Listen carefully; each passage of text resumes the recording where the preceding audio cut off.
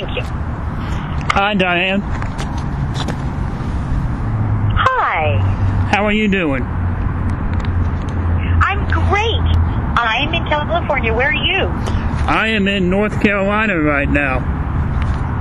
Ooh, fun. Nice. Yeah, it's nice and cold. There, huh?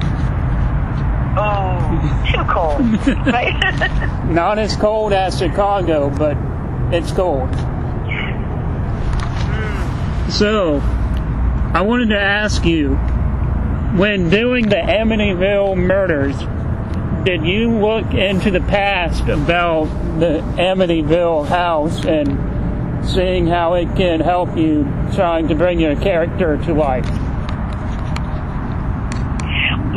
Yes, this time I did research the Amityville story and the background. Although when I first did Amityville, when I first played the character, the daughter in Amityville 2, I stayed pretty innocent, like I didn't want to know too much.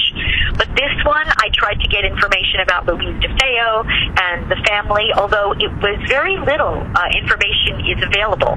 Right. In fact, it was interesting. After I even did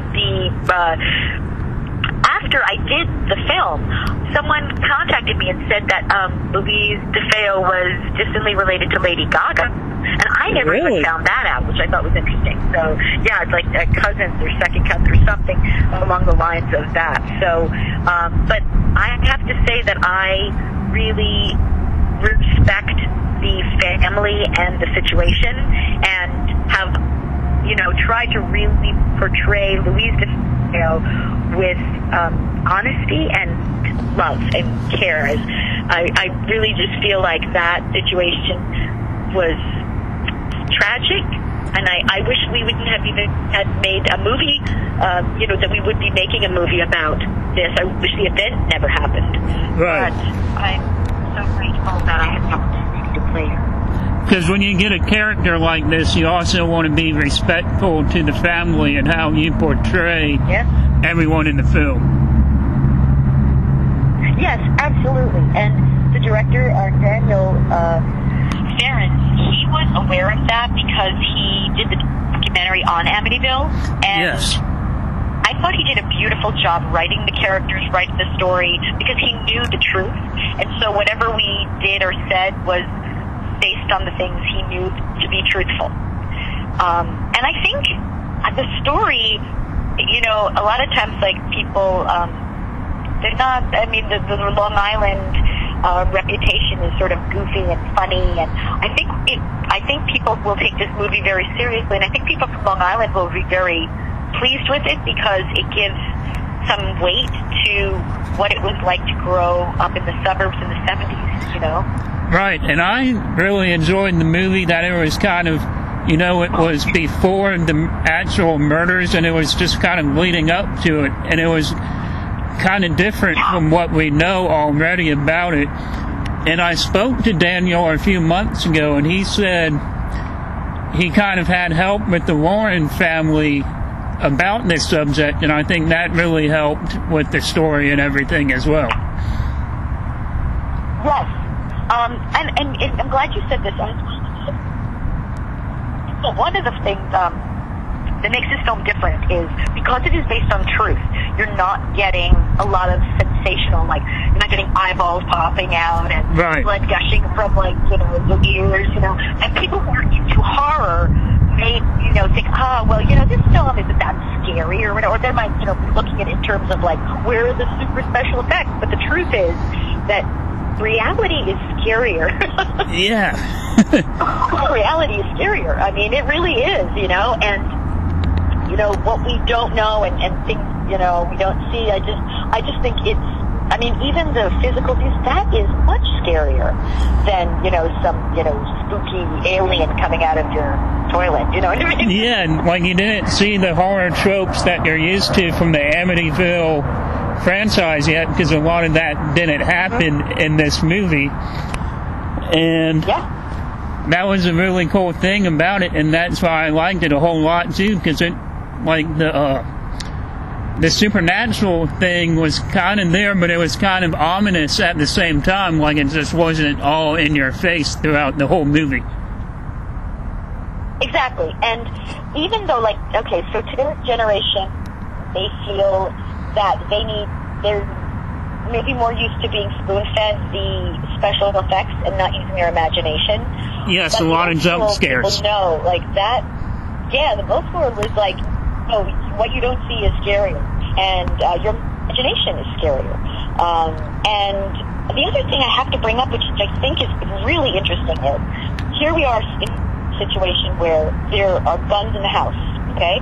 And, you know, I think that it kept it very real, you know? That Yes. time, like, people really didn't lock their guns up, and, you know what I mean? It just kept it very real, that the son could access the gun, the father could access the gun, and nobody was really worried about the gun at all, in a way, but yet at the same time, it's now like, okay, well, that was what caused, that was part of the murder, and the guy, you know, he started hallucinating, and so I just think it made, I don't know, I think people are going to be able to relate to the situation, relate to the family, relate to the abuse, and relate to, they could feel like, oh yeah, I know those people, or I have a family like that, or You know, oh my people gosh, going through that, house, yeah. that's it.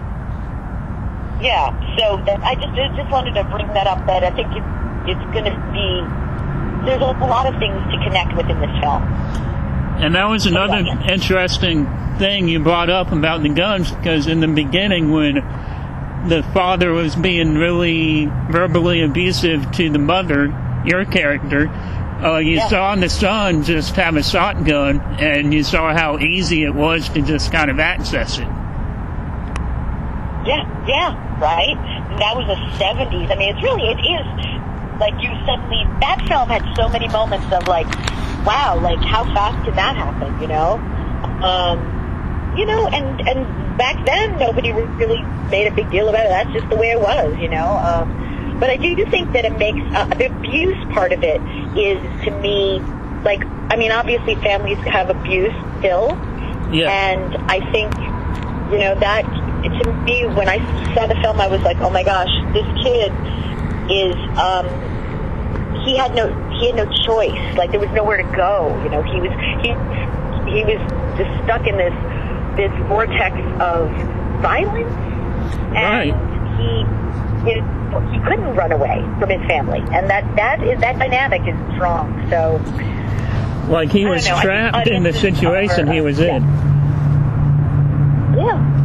And how many people do you know have that? I mean, even to adulthood, you know, people are trapped in a family dynamic, and you know, obviously, maybe drugs had something to do with it, and then also, again, I really feel that when you go into a room in a house, and the hauntedness of this house, that is real. Some people feel it, some people don't. You know, some people walk in a room and people are like, I don't know what you're talking about. And the next person comes in and goes, oh my gosh, this is creepy, or they're aware of it. And I think the sensitivity level of different people create an atmosphere that, you know, they can go out of control and do something. So, I don't know, I think that the haunting aspect of it is real, or at least I think people will be able to relate to it. Yes. Well, thank you for your time tonight, Diane. You are most welcome, and I am really glad you enjoyed the film. I hope that, I think it's a rich film, and I think audiences are going to really like the, you know, if you watch it, I think there's, like, great callbacks, especially if you see Amityville Part 2, you'll notice that Burt Young is my dad in both films. He plays my dad in the first film, and then he also plays the grandfather in the older film. So that's very fun. So there'll be a lot of nice callbacks from people. Well, so that's kind of full circle with everything going on.